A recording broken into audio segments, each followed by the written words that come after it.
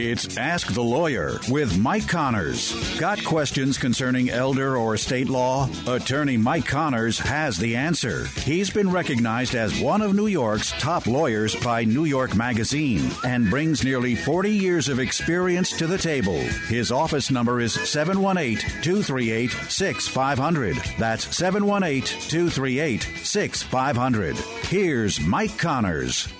We are gathered here on hallowed ground, horses raised, heads bowed down. We're gathered here on hallowed ground to sing this soul away.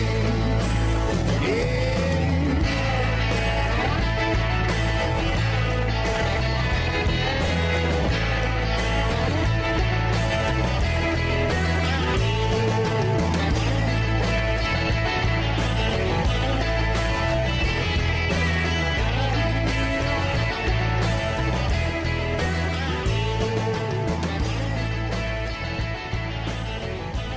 Welcome to Ask the Lawyer with me, Mike Connors. If this is the first time you heard the show, hey, welcome aboard. If you're old to the show, you pretty much know the routine. The first part of the show, we talk about estate planning and elder law, and the idea behind estate planning is to pass assets from one generation to the next, paying the least amount of taxes we need to pay legally, avoiding going to court, that's avoiding probate, which is very important in today's world, trying to save assets from nursing home bills and pay the least amount in taxes we need to pay legally. The second part of the show, we talk about other things, politics, history, religion. We'll get to that later. And as you know, we open the show usually with one of our attorneys. And today we're very happy to have Eugene Krivolitz with us. Welcome to the show again. Thank you. Good afternoon, everyone. Okay, so we usually start, you ask a question, or there's a question either that we have from the email that you picked up at the office recently. So what's your question for the crowd? A few clients we recently had have a real property, a house that they live in. They have a few kids, and maybe one of their children has been helping them, or they feel that they need to protect that child, and what they want to do is allow that child to live in the house or to continue residing in the house after they're gone. So the question we often receive from these clients is, what can they do to make sure their child is able to stay living in the house? Will they have to pay bills for the house? Who will be responsible for paying the costs of them living in the house? And is there anything that could be done to make sure the other kids don't force them out of the house? So I know it's multiple questions within the question, but it's all related to these kind of situations. Well, those are the questions when, ordinarily if you want to do that, you want to put the house in a trust so it doesn't go through probate, because if the house goes through probate, the children can all litigate the matter. And obviously that may be the most efficient way to do it. So if we put in the trust in a house, it doesn't go through court, it doesn't go through probate, and then we have to decide, or you have to decide, what the terms of the trust are. Now, one, you could say that your child that's living in the house has the right to live in the house for the rest of his or her life, but you got to be a little careful what you wish for, because let's say, your child is 50 years old and your other children are close to the same age. If that child lives to be 80 or 90, the other children may not ever see part of that house. And is that fair? That's for you to decide. The other thing is, ordinarily, the child who's living in the house ordinarily has to pay the taxes, the insurance, the expenses of the house. And usually the formula is they pay the upkeep and the maintenance of the house, major repairs or whatever is paid by all the owners of the house. But here's the question, like let's say you got 3 kids and one kid's living in the house exclusively and the boiler breaks down. We could say that the trust, if you have money in the trust, pays for the house. But if you don't have money in the trust, it's kind of unfair for a child who doesn't live in the house to start paying for the repair of the boiler that he or she's not living in, that his brother or sister is not living in. And I'm not saying there's not a right answer to this stuff. This kind of stuff we have to talk around when we do a trust to figure out what is it going to say? And, of course, one of the biggest things it says, what if something happens to the child who's living in the house? Where does the house go? And, some people think it's not that big an idea or that big a deal to put the house in trust for one child, and then that child can live there the rest of his or her life. maybe the other children are not going to see any part of the house. Now, if they have children, that may soften the blow. If you say, my son has a right to live in the house for the rest of his life, my daughter has a right to live in the house for the rest of her life, provided she pays the taxes, insurance, real estate bills, so forth. But when the house is eventually sold, part of it goes to my other children's children, if they're not around. So that might soften the blow. But it's one thing to think out, and you want to solve problems, not make them. And it may not be fair that one child lives in the house for the rest of his or her life, and the other children get nothing. At the other hand, if you have one child who's taking care of you and is devoting his or her life to you, and the other children are not doing anything to take care of you, maybe it is fair. Maybe it's fair you leave the whole house to that one child that lives with you. So that those are questions. There's not a right answer ahead of time. But ordinarily, under most circumstances, the child who lives in the house pays the taxes, the insurance, the regular expenses of the house. And then you go from there. And, of course, if you have money, maybe the money goes to the other children, depending on the circumstances. But you work to pay the mortgage off on that house. You have to decide, what is going where. We can talk about it. The most efficient way for it to get there to the children is to do a trust agreement. It's your house as long as you're alive, and the terms hopefully are clearly spent out and put in there. And one thing you should not do is say, well, my children will work it out. Because let's say you have 3 children, you may have 3 different ideas of what's fair, and that's where the fights may come in. It should be in writing. You should make the decision where the house goes after you're gone, who pays what expenses. Maybe you have a 3-family house. Maybe the rents pay for the expenses. That would be one example. Maybe after the expenses, the rents are still divided among the other children. There's so many variables that could happen, but the main thing is for you to take charge, figure out what you want to do, and then we put it in writing. And again, there's not a right answer. We have to talk it over and figure out what's best according to your decision, what's best for your family and the family members. And it shouldn't be vague. It should be clear enough. Your children can always come to an agreement to change it if circumstances change. But you want to start with the guidelines. You want to know what your children can do or not do. And that's what estate planning is. You try to figure out what's going to happen after you're gone. And our job is to put it in writing and get it out tax-free, and free of medical bills, nursing home bills. One of the good advantages when you have a child living in the house, if you have a child living in the house for more than 2 years and your house is in a trust, in effect, that house is protected for medical bills, nursing bills immediately. A lot of you hear about the 5-year look-back period. There is a 5-year look-back period, but basically if your house is in a trust and you have a child living in the house for more than 2 years, that house is protected for medical bills immediately.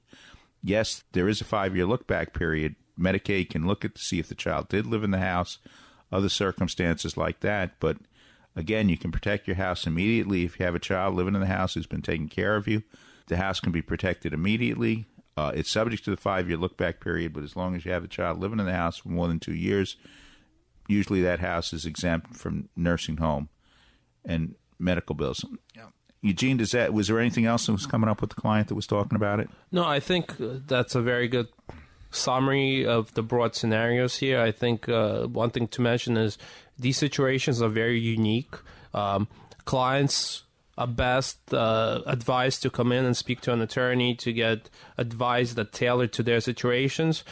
We can give general advice, how to save the most taxes, advice on how to preserve the house, but oftentimes the parents want to take care of their child, oftentimes a disabled child, and by leaving the house to the disabled child who has no income and no ability to pay carrying costs, oftentimes it creates more problems than the creator of the trust intended to resolve in the first place.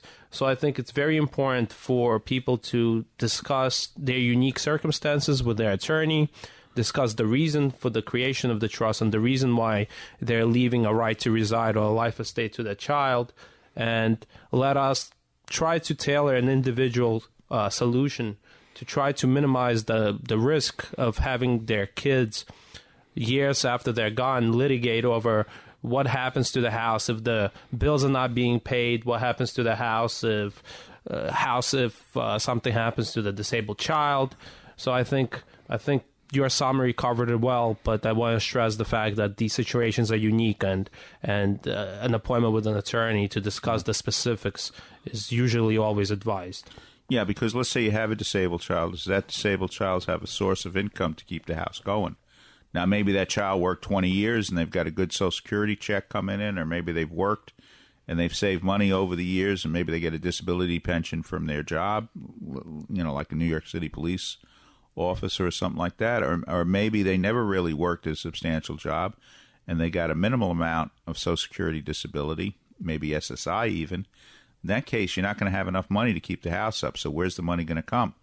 Now, in some cases, you might be able to get a reverse mortgage, but a reverse mortgage really eats at the equity of the house, and if you have a disabled child who can't pay back that mortgage, well, when the child's gone, we may lose the house at that point, depending on the circumstances. So these are all factors to look at. And don't get me wrong, if you get a reverse mortgage, you don't lose your house. But what the example I'm giving is, let's say you have a disabled child who doesn't have enough income, and he lives in the house for a number of years, and he borrows money against the house in a reverse mortgage. Well, if he never makes any payments on the reverse mortgage, when the child is gone, basically that house, there may be such a huge lien on the house that the children can't sell it for enough of a profit to keep it. And so you got to be aware of these things. That not everything, you got to think things out. You got to talk things back and forth. Like I said, there's no right answer, but if you want to come in and talk it over with us, you're more than welcome to do it at 718-238-6500, 718-238-6500. Eugene, where are you from originally, and what's your background? Where did you work before you came to us? Well, originally I came from Belarus at 11 years old. I lived in New York since I was 11. Previously, I worked in different legal fields, some guardianships, landlord-tenant practice. Also was a prosecutor in Staten Island for a few years. Now, as far as I know, the prosecutor in Staten Island, McMahon, he's the only prosecutor in the area who's really opposed to cashless bail or no bail. That is correct. As far as I know, he was the only prosecutor. At the time when the law was passed, he, out of the 5 boroughs, was the only prosecutor to come out publicly and make a statement against the cashless bail. Yeah, and there are other sorts of things too, like if somebody gets arrested and they're charged with a crime, they can get all sorts of information on the victim. That is also correct in that defense is entitled to have a reasonable contact to be able to reach out to every victim and witness in any criminal proceeding. It doesn't have to be a specific form of contact, but it has to be reasonably calculated to allow the defense to get in touch with the victim. Doesn't mean that the victim has to speak to the defense attorney. It doesn't create an obligation on their behalf, but oftentimes we have witnesses, we have victims, they get contacted by the defense attorneys. These sometimes are not sophisticated people who misunderstand the nature of the phone call that they receive. They get nervous, scared. They're scared that the defendant might have their contact information because the defense attorney is contacting them, which could reasonably often lead to situations where they choose not to proceed because of fear of retribution, and especially it's a problem with witnesses. A witness doesn't have much skin in the game, so to say, in the first place, but now you're saying that, maybe it's a drug case, maybe it's a violent assault. You're asking for a person who's not in any way invested in that situation, but just happened to be at that place at that time. You're asking him to provide his information to the defense attorney who might be representing a habitual violent offender. So does anybody want to be in that position? I don't think so. A lot of times people choose not to proceed as a witness, and they just flat out tell the prosecutor, I don't want any trouble, please don't call me any longer. And there's nothing you could do about that. You can't force them. Yeah, but let's say for the sake of argument, you have a witness who witnessed a violent assault. In effect, they know that the perpetrator, the person who committed the crime, has their phone number and address and personal information. So it has to be one form of contact. it could be a phone number, it could be an email, or it could be any other reasonably calculated contact. So an email is fine, but some people don't want any contact shared, right? They're afraid that the defendant will somehow, learn of their identity, and also there's misunderstanding about what is provided, what is not provided. Oftentimes, even if you tell a witness that if they give us permission only to share their email, we will not share any other information, they're worried that somehow the defendant will get, to know their identity and be able to intimidate them or do something to them. Well, I mean, I would assume between some defense attorneys and their clients, some defense attorneys may not be that careful about protecting the information of the witness. That's true. It depends on who the defense attorney is. Mistakes are made. There's different situations where the defendant could potentially incidentally find out the identity of a witness. People, generally speaking, not only are they not invested in the situation, they don't want to put themselves at risk. You're already asking them to potentially come, take a day off work to come to court and testify in the case. I mean, besides that, now you're asking for their personal information to provide to the defense counsel. It's going to lead to a lot of situations where you have people who are not cooperative just because of all these requirements. Now, I understand there's some proposals to make it a little bit harder to get bail. Do you know anything about it? I don't. So I do know after the law was passed approximately 3 years ago, it was virtually impossible to get bail on misdemeanor crimes, and a lot of felonies were also made bail ineligible. So, for example, any drug crime, for the most part, was bail ineligible, unless you were considered to be a drug kingpin. And I haven't seen a single case where there was a drug kingpin arrested in New York. So there has been a little change since. I believe that they have expanded on the number of categories of crimes that meet the criteria to allow the judge to have discretion to issue bail. I still think that compared to what it was in the past, prior to 2020, it's a lot harder to get bail. There's a lot more burdens and obstacles for prosecution to get over in order to get that bail, and also I feel like the judge has less discretion than before in how to set that bail. So ultimately, I think people are less safe because of that. I think that there's a lot more defendants who get processed, get arraigned, and are right back on the street and get rearrested before even their next court appearance. From what I've seen personally, a lot of defendants, if you let them out, they're going to commit the same crime 2 days later. Whatever issues they have, underlying issues that caused them in the first place to commit the crime, are still there after they get arraigned. Is there any... it sounds like there's no fear on the part of the defendant. Yeah. There's no consequences if he doesn't show up. I guess there are some, but it's vague and uncertain. There's definitely less consequences, I think, that there were before, in terms of, a lot of misdemeanors from what I've seen, even though potentially there are jail sentences, typically on misdemeanor crimes, the judge does not sentence anyone to jail time unless it's egregious and the defendant has a very lengthy rap sheet. So sentencing in itself is definitely more lenient, and there's definitely less time being sentenced on defendants. I think that what a lot of people fail to understand or don't talk as often about is that defendants are very aware of the situation. I think that oftentimes defendants or habitual offenders, they're very aware of the situation in courts, what are the punishments being handed out for different kinds of crimes. Oftentimes they'll know exactly what realistically they're facing for different type of crimes.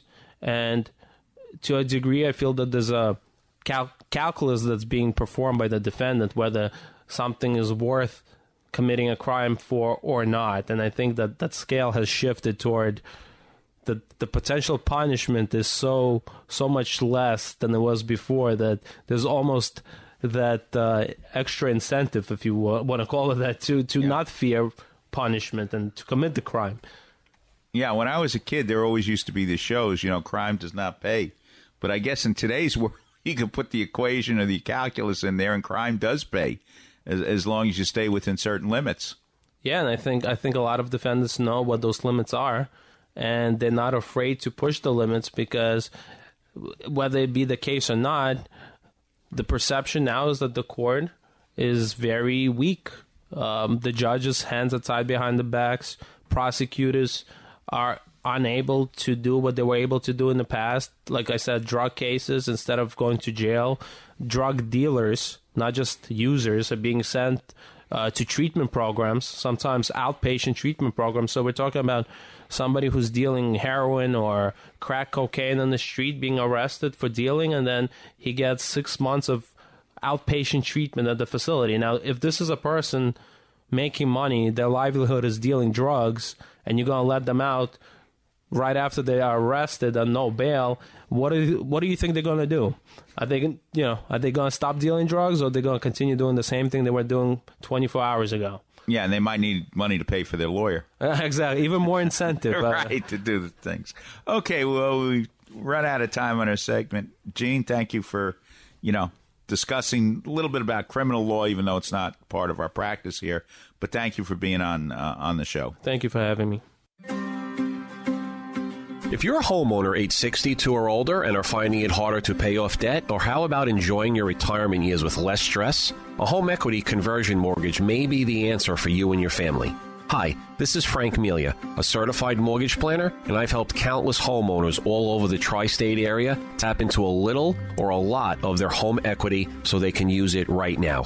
Give me a call so our team here at Contour Mortgage can show you how the loan program works and how much you and your family may qualify for. My job is to help you find the best solution for your retirement goals. I do this by educating homeowners with straightforward information and answers. It's free to call and speak with me, Frank Melia, to determine if this mortgage program might be able to help you and your loved ones now.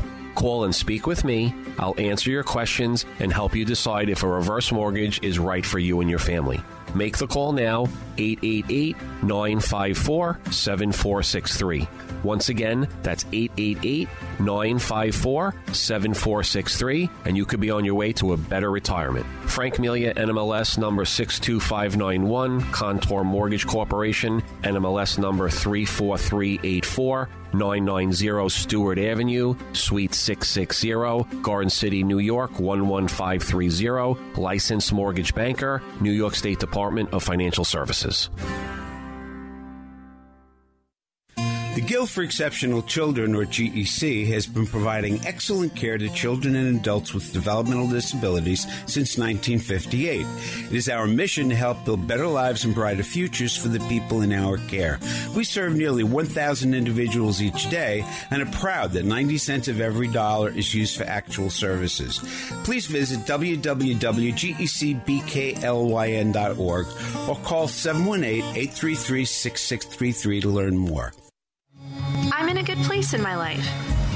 And I'm energized by new adventures. I've got friends to laugh with. And a good relationship. But even though I'm kind of comfortable, I sometimes wonder, is there something more? Could God and church be what you're looking for? Come and see at CatholicsComeHome.com.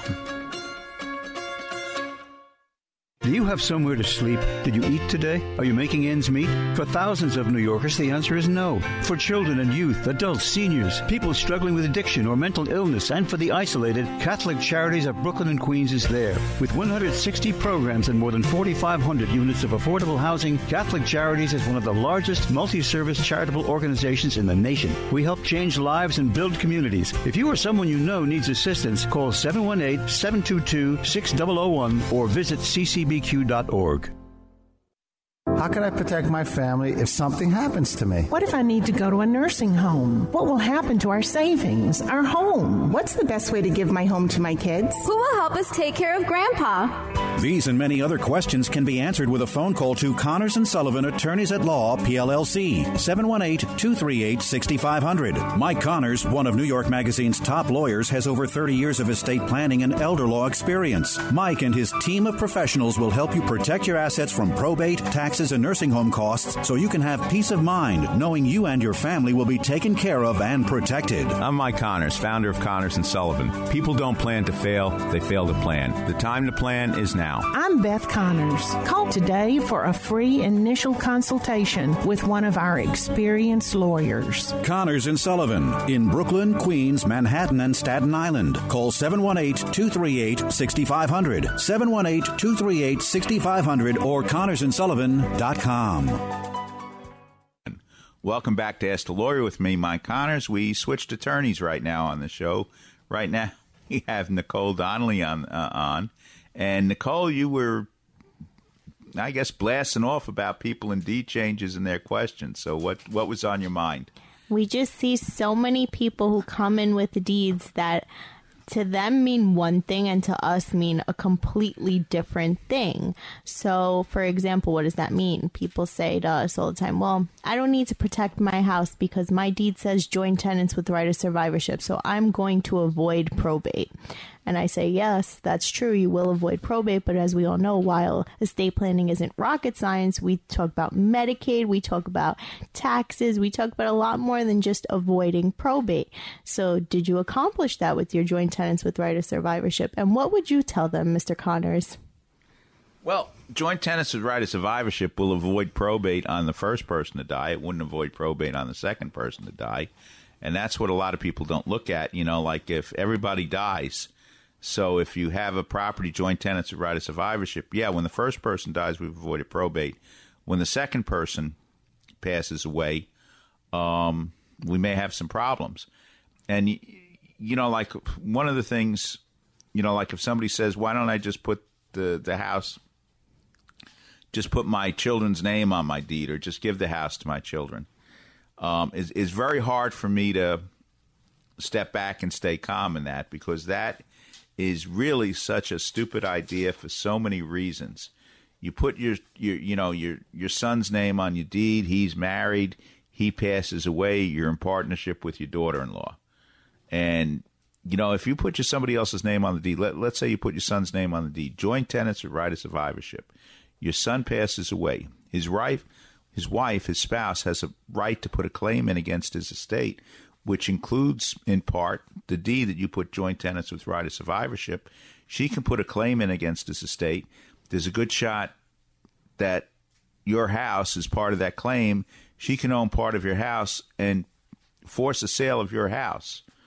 And people don't realize that. You put somebody else's name on your deed, you're giving them the right to force a sale of your house. But you say, well, how can that happen? It's joint tenants with right of survivorship. It comes back to me. But if you're married, you have to leave your spouse at least a third of your estate, or they can put a claim in against your estate. And in this case, that's what could very easily happen. And I mean, some of the stories that we talk about that, you know, have happened, you put your daughter's name on your deed, your daughter dies, next thing you know, your grandson inherits the house, and he says, hey, Grandma, thanks for the house. I think you should look for a place to live. And, you know, that's a real case that happened. There's so many examples. And not only that, let's say you got a senior citizens exemption. You got a mother and daughter. Mom puts daughter's name on the deed. She's got a senior citizen exemption. All of a sudden, the city says, hey, wait a minute, you changed the deed. Is your daughter a senior citizen? Well, no. How much income does she make? Does she live in the house? No. So all of a sudden, you lost your senior citizens, your STAR program exemptions, which your real estate taxes, especially if you lose the senior citizens exemption, may double or triple. Now, if you have a veterans exemption, that's not going to be lost because you put somebody else's name on the deed. But if you have a senior citizens exemption, your taxes are reduced by a third, if not a quarter. Not to reduce by a third, they're a third of what you would be paying. And if you lose that exemption, your real estate taxes on your house triple. And if you're a senior citizen, can you afford that? And I would expect no, because if you have the senior citizen exemption, your income is not that high. You know, and then you say, then I've seen this too. I put the house in my son's name, but I have a will leaving the house to my 3 children. Well, guess what? That will has no effect on a house that's left, that's put in somebody else's name, as a deed. And once you deed that house over, you've lost control of the house. And that's why, so many times we come back and we want to start talking about, putting the house in trust. I mean, what other examples have you come up with in the last few days? Well, another thing that I've seen that joint tenants with right of survivorship doesn't take care of is preserving the cost basis and ensuring that the person who inherits gets the stepped up in cost basis. Can we tell everybody who's listening how just putting somebody on their deed screws up their cost basis and screws up the inheritance portion, and how we get them the stepped up? Yeah, well, let's say for the sake of argument, again, you put your son's name on your deed. He doesn't live in the house. And then when you go to closing, the real estate attorney puts your son's Social Security number on the closing documents, and he doesn't live in the house. Well, you've lost the personal exemption there. Now, if you pass away and the deed is joint tenants with right of survivorship, if it's reported right, and a lot of times it's not, and you put down that your son didn't pay anything for the house and then his name was put as convenience purposes, you would get the stepped up basis if it's reported right. But a lot of times I don't see that, because a lot of accountants, the name's on the deed, the son owns half the house, so the son's got to pay capital gains on his half of the house. So let's say, for the sake of argument, you have $1 million house. You paid $50,000 for it 30 years ago. You pass away, the house worth $1 million. The accountant takes $500,000 as your half, and then your son's got the $500,000. Then all of a sudden he's paying on his capital gain $450,000. He's got a capital gain, $50,000 to $500, so he's got a $450,000 capital gain. That means more than $150,000 in taxes are paid. And if you pay those taxes, I wouldn't want to try to get them back. And of course, if you make a straight gift, there's no question you've lost the capital gains exclusion. If you sell the house while you're alive, if your son doesn't live in the house, he's going to get killed with capital gains when he sells. And even after you're gone, there could be complications. Like I said, the accountant, the attorney at the closing puts down your son's Social Security number at the closing. It's not properly reported. Well, then, again, you could hurt with taxes. And one thing, it's kind of in my DNA, but one thing is, no matter what, we don't want to pay taxes we don't have to pay. You've worked hard enough where you don't want the government to get part of your estate. We want to put a plan together where we keep the IRS out of your estate as much as possible. And that's really not that hard. Sometimes people say, well, no matter what you do, they're going to get you. No, you put your house in a trust. You can get $6.5 million out tax-free in New York State, $12,900,000 as far as the federal government is concerned. And, of course, if we've got a married couple, we can get $13 million out tax-free for New York State, and we can give almost over $25 million out tax-free as far as the federal government is concerned. So, we can usually do that for 98% of the listening audience. We can get the estate out tax-free because we can drive a truck through 6.5 million times two in a married couple, $13 million. But you got to do it right. Give an example. Let's say, for the sake of argument, you live in New York. You're single. Your spouse has passed away. You got a $7 million estate. You screw it up, and New York State's going to charge you about $800,000 in taxes. And that's a sin. It's a crime, but that's what it is if you don't do it right. So if you've got close to $6 million worth of assets, you need to do some planning. And, of course, one of the easiest plans to do for some people is just move to Florida. Because let's say, for the sake of argument, you got a $10 million estate in New York.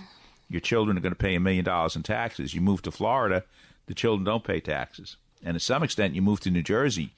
You move from Staten Island to Elizabeth, New Jersey or something, and you saved your kids $1 million in taxes. But the one warning we have, I guess, is that you really have to move. You don't just say you moved. You just don't get a library card and sign a lease and whatever. You physically move from New York to New Jersey, and you set up your residency in New Jersey or Florida. Florida is obviously the more common scenario that we use in today's world. But if you say you're living in Florida, please live in Florida. Don't try to fake it, because they get your cell phone records, they get your credit card charges, They get your Easy Pass records, and pretty much, somebody always comes and says, well, my father, he doesn't have a cell phone, he doesn't have a credit card. How are you going to prove he doesn't live in New York? And sometimes, I might be stumped for a minute, but I bet you somebody in the New York State Tax Department can prove that he lived in New York somehow or some way. So, if you say you live somewhere, really live there before you take some deductions off your tax return. And if we're not worried about one boogeyman, which is the tax department, we're worried about the other boogeyman, which is Medicaid. What happens when you have joint tenants with right of survivorship and somebody needs Medicaid? Well, that could be a problem. And it can be more than a simple problem, because let's say, for the sake of argument, you have an investment property, joint tenants with right of survivorship. Let's say it's between mother and daughter. Mother goes to a nursing home. She can't apply for Medicaid because she owns half an investment property. And she can't just deed it to her daughter unless the daughter's disabled. She can't just deed it to her daughter and then apply for Medicaid. There's a 5-year look-back period, a 5-year penalty. So if you put it in the trust, at least you get the 5 years started. If you put it joint tenants with right of survivorship, well, in that case, you still got 5 years on the other half. And 5 years, you got investment property worth $1 million. It's not likely you're even going to have a nursing home bill that's more than $500,000. The whole $500,000 is going to go to a nursing home. And the average cost of a nursing home right now, when I'm saying $15,000 a month, that's a little bit on the low side. The prices are inching up where it's closer to $16,000, $17,000 a month. And there's some places in Manhattan you can see $20,000, $21,000, $22,000 a month. So let me ask you something. If you don't plan in advance and you go to a nursing home, you got a $20,000, $22,000 a month nursing home bill, do you want that lien to be on your half of the house? Typically, everybody says no, they don't want the lien to be on any part of the house. But then you ask them, why join tenants with right of survivorship instead of a trust? Why not get it out of your name individually and start protecting it? And it's because sometimes if you just go to a real estate lawyer and you tell them, I'm looking to avoid probate, they will give you a deed that does just that. But it doesn't do everything else that we've talked about. And that's the important part of picking the right lawyer. You don't go to the foot doctor for eye surgery. Don't go to the real estate lawyer for estate planning purposes. I think that's really important. What about those do-it-yourself kits? Oh, my God. He says it just to boil my blood. Nothing makes me crazier than do-it-yourself kits. Guys, if you get a kit that's 500 pages, they're hoping you don't read it. They don't want you to read it. I promise you they don't. And then you want to bring it to us for us to read it. I mean, nobody wanted to read it. Let's be serious. Don't do a kit that's that big. Don't buy them. Don't do anything yourself. Just come into Connors and Sullivan. Right. I mean, those kits, most of those kits that I've seen are so contradictory. One section contradicts another section. And sometimes you have one minor thing that gets screwed up. Like, in other words, you say, I leave it to my children in 3 equal shares, and maybe one of your children's disabled, and you don't want to leave it quite, without a trust. Or maybe you have one child from a previous marriage, previous relationship, and you say, I leave it to my children in certain sections in there, because nobody, in a lot of those kits, nobody takes out the pages and changes the pages to, conform with what your wishes are. You're buying a book, which is, they say is good for all 50 states, and it very, very well might be. But the thing is, nobody's reading the insides of the book, and there are all sorts of crazy things in there.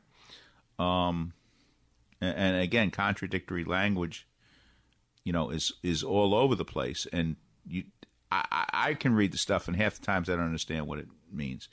I mean, a trust should be simple enough where somebody can point to the relevant paragraphs and say, here, your house on whatever the address is going to these 2 children. Your house, wherever it is going to your other 2 children. Whatever's left over is 4 shares. Your son is the trustee. Your daughter's the alternate trustee. The trust should be relatively simple in certain paragraphs. Yeah, we do rely on what some people call boilerplate, but boilerplate, I think, is a misnomer, because it's not boilerplate and it's just there. It's there for reasons, to take care of the what-ifs, to protect you and your plan. It's not just there because it makes it look hard to read. It's there to protect you from the what ifs, from the standard things that happen to a lot of people. So I think boilerplate is a misnomer. In some cases, yes, it is, but in most cases, it's boilerplate because you put it in there because it applies to 95% of the families. Like, in other words, if something happens to one of your children, ordinarily you want it to go to their children, your grandchildren. Doesn't have to.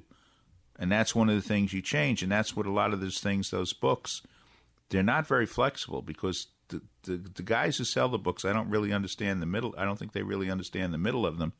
And so they're not good at crafting the what ifs and things, language like that. And I would stay away from those books because for one reason, you don't understand them. Your first reading, I defy anybody to tell me what's in some of those books on the first reading. And, you know, it's just, and one thing I also don't like about those books, it's so easy to take one page out and put another page in. How do we know about the integrity of those books? And sometimes people have their wills in there. So in other words, you have a will, I leave everything to my 3 children, 3 equal shares. You get in a fight with one of the kids, and you want to change your will, and you just take out the one sheet and put another one in. Well, that's not valid. And I think you're opening up for litigation and lawsuits. I don't think those books have been litigated enough because percentage-wise, not that many people litigate, but things are going to happen. Like I'm not even sure someday, you know, like I know the governor allowed us to sign wills by Zoom, you know, for a period of time after the COVID crisis. But I'm not even sure that the governor had the constitutional authority to change the law of wills by an executive order. And is somebody going to come back in a couple of years and say, hey, you know, the law says the will should be signed in the presence of the witnesses and so forth. And, you know, Zoom was not the presence of the witnesses. How do I know this will is valid? And ask for one of the appellate divisions. I got a hunch the appellate division is going to bend over backwards to justify the execution of a will that was signed by executive order by the governor. But I don't know. Maybe some appellate court is going to rule the other way. I'm sure there's going to be a lot of will contests for wills done during COVID just because people's state of mind, rash decisions, you know, just in general not being in the room with the attorneys, who was in the room with them. You know, even when we were signing, we would say, are you by yourself? But you could never really know during that time. Yeah, we knew very well that every once in a while we could see it, that somebody was moving in the background. We saw a shadow and said, who's that? And you don't get a straight answer. Mm-hmm. You know, like if the client's in front of you and you're in the room, you know who's in the room and who's not. But with the, you know, Zoom signings, and listen, we had to do Zoom signings. Sometimes if a client was in a nursing home, you weren't able to go into the nursing home. So it was either not do the will or do a will by Zoom. So obviously we did it. I think it's valid, but I think somebody would have a good argument someday to say, hey, you know, I'm not a constitutional scholar by any stretch, but somebody might say that in the New York State Constitution that the Governor Cuomo at the time did not have the right to change the law of wills that had been in place for like 200 years on his own, just by executive order without even legislative approval. And a lot of screwy things happened during that time period. But we'll see what happens. So what other common mistakes do you see? I mean, I see way too many, but I just want to go back to what we were talking about because we're over here scrutinizing what we did during COVID as far as Zoom signings with attorneys, and people just go out and have their wills signed and witnessed like in their kitchen by their neighbors who like may or may not still live there in like 2 or 3 years. Just random people off the street come witness my will. Like, and you know, they give it not a thought. After they put it away in their drawers, in their basements. What happens if your will gets destroyed? Let's say you have a really good will. We did a will for you and your will gets destroyed in your basement in a flood. Do you still have a will that you can probate?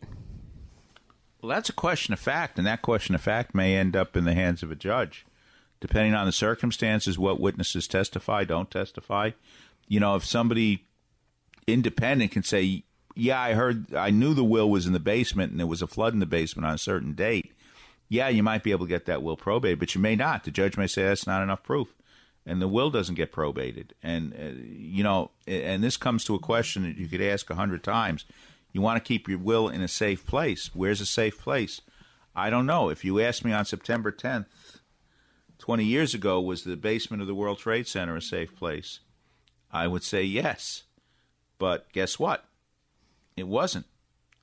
But we definitely don't recommend like banks and stuff, right? Like we see a lot of people who put their most important, most valuable papers in safety deposit boxes, and then whoever's left or joint on the safety deposit box goes to get the documents, and they're like, they locked it. And I'm like, you're surprised they locked it? They passed. It's like, yeah, but I was joint. The bank doesn't treat the safety deposit box joint the same way they treat the accounts, right? Yeah, unfortunately, yeah. Although there is some case law that says the banks are supposed to let the joint tenant in, but if the bank says no, you got to go to court. And if you go to court, sometimes it's just easy to get a court order to open up the safe deposit box. So we don't want to have to go to court. And, but I would rather a will, though, be in a safe deposit box safe than lost. It's a lot less work to get it out of the safe deposit box than it is to try to prove a lost will. Again, there's no one right answer to this stuff. You got to come in and talk it over. If we act as executor on the will, we can keep the will in our vault. And if you lose a will, if we lost the will because of fire, we can explain it, where if you've passed away, you can't explain it. Because hopefully somebody in our office will be around to explain it in the long run. We do have hopefully a chain of command, so to speak. Well, we're running out of time. Nicole, thank you very much for coming on Connor's Corner. You're very welcome. How can I protect my family if something happens to me? What if I need to go to a nursing home? What will happen to our savings, our home? What's the best way to give my home to my kids? Who will help us take care of Grandpa? These and many other questions can be answered with a phone call to Connors and Sullivan, Attorneys at Law, PLLC, 718-238-6500. Mike Connors, one of New York Magazine's top lawyers, has over 30 years of estate planning and elder law experience. Mike and his team of professionals will help you protect your assets from probate, taxes, and nursing home costs so you can have peace of mind knowing you and your family will be taken care of and protected. I'm Mike Connors, founder of Connors and Sullivan. People don't plan to fail, they fail to plan. The time to plan is now. I'm Beth Connors. Call today for a free initial consultation with one of our experienced lawyers. Connors and Sullivan in Brooklyn, Queens, Manhattan, and Staten Island. Call 718-238-6500, 718-238-6500, or ConnorsandSullivan.com.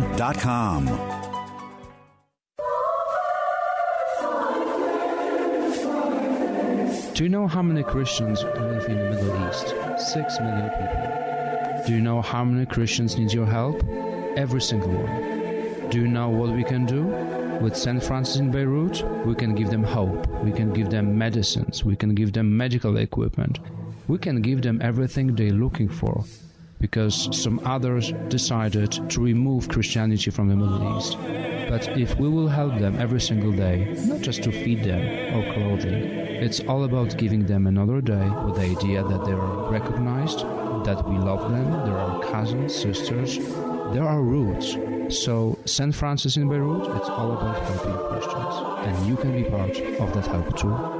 If you want to help Father Paul in his mission, send your donations to St. Francis in Beirut, 213 Stanton Street, New York, New York, 10002. Welcome back to Ask the Lawyer with me, Mike Connors, now accompanied by my son, Michael. Hello, everyone. All right, so, today we focused on estate planning. And by the way, I should mention, we didn't mention it in the interviews, but if you have anybody in your family that speaks Russian, Eugene is fluent in Russian, and Nicole is fluent in Spanish. And sometimes I lose track of how many languages we do have here in the office. So if you have any relatives that are not fluent in English, we have somebody here for most European languages who can take care of them. Like, again, Eugene speaks Russian and Nicole speaks Spanish. What else we got, Michael? If you want, if you want the full list, English, of course, although, certain people sometimes what counts as English can be debatable. But especially if you lived in Brooklyn or Louisiana. But we have English, Spanish, Italian, Greek, Polish, Romanian, Russian, Ukrainian, Mandarin, Cantonese, Fujianese, Tagalog, and Hindi. And I think that covers it. I'm not 100% sure, but, That is as of our latest reading anyway, but... Okay. And, when we do our seminar flyers. We, usually put all the languages down that our staff speaks. And we do have dates now for our seminars. Michael, what are the dates? And I'll give the places if not me. But it's going to be starting in June. What's the first date we're going? All right, so the first date is June 19th at Buckley's here in Brooklyn. Then June 20th, which is going to be Staten Island. Where in Staten Island, Dad? In DeLuca's restaurant. New place for us, but we're going to be moving our office in Staten Island, so we're also going to move our seminar. Then June 21st, Greenhouse right here in Bay Ridge. June 22nd, Connolly's. And June 23rd, the Adria. In Queens, Bayside, Queens. Connolly's is in Maspeth, Queens. And so we'll give you the times a little bit later. But those are the dates we're scheduled for those restaurants and hotels. You're more than welcome. The idea behind the seminars, most of the questions, in my experience over the years, is centered about saving your house from nursing home bills. I would say that's what most people are interested in doing more than anything else. So if you come in, give it questions. I mean, I know we use the same answer in a lot of cases, but a trust is a great way to transfer your house to your children. It goes out tax-free. It doesn't go through court. It doesn't go through probate. You don't get involved with in-laws. You keep in-laws out of the plan. And the assets go straight to your children after you're gone. And, again, you keep the in-laws out. And the assets go out tax-free. And in today's world, you don't have to go through probate. But ask your questions, come in. You say, you may ask a question, why don't I just give the house to my son or my daughter? Well, we talked about that a little bit with Nicole, but that's a good part of what we do talk about, on the seminar. Also, if you have any questions to ask us, to listen, and some of our questions get answered on another show, Kevin McCullough. But, Michael, where do they email us a question? If you want to email us a question, you go to Ask Mike Connors. Connors is spelled Connors. AskMikeConnors@gmail.com. Right, and you can ask any question whatsoever. If it's too personal to answer, on the radio show, then we can send somebody to send an email. One thing I ask you to do, don't ask a question with 20 parts or something like that. If you have 20 questions to ask, come in for an appointment, schedule an appointment. Remember, the first consultation is free. Right. So you come into one of our offices and we'll talk it over. But don't give us a 20-part question to answer on the radio or, even back in an email. All right, we're going to be, it's time to wrap up the show. You can give us a call, schedule an appointment in one of our offices, Brooklyn, Queens, Staten Island, and Manhattan. No charge for the initial consultation. We'll see you next week at the same stations, times, places. Thank you for listening to Ask the Lawyer. Thanks for joining us. Hi, Kevin McCullough. Are you or your parents' assets protected from nursing home bills? Did you know these bills can exceed $15,000 a month? People work their entire lives to live comfortably in retirement, but when people become ill and need to go to a nursing home or receive home care, the bills can drain their assets, leaving many people bankrupt. The good news is that you can prevent that from happening if you plan in advance. Connors & Sullivan's lawyers can customize a plan that specifically protects your interests, including your home. Schedule a free comprehensive telephone consultation with Mike Connors to discuss your issues and concerns from the security of your home. Call today, 718-238-6500, 718-238-6500. Don't let nursing home bills take your life's savings and leave you and your loved ones bankrupt. Don't wait another minute. Mike Connors can take you through the process by telephone and start a plan designed for you today. That's 718-238-6500. 718-238-6500. The preceding pre-recorded program paid for by Connors & Sullivan Attorneys at Law, PLLC.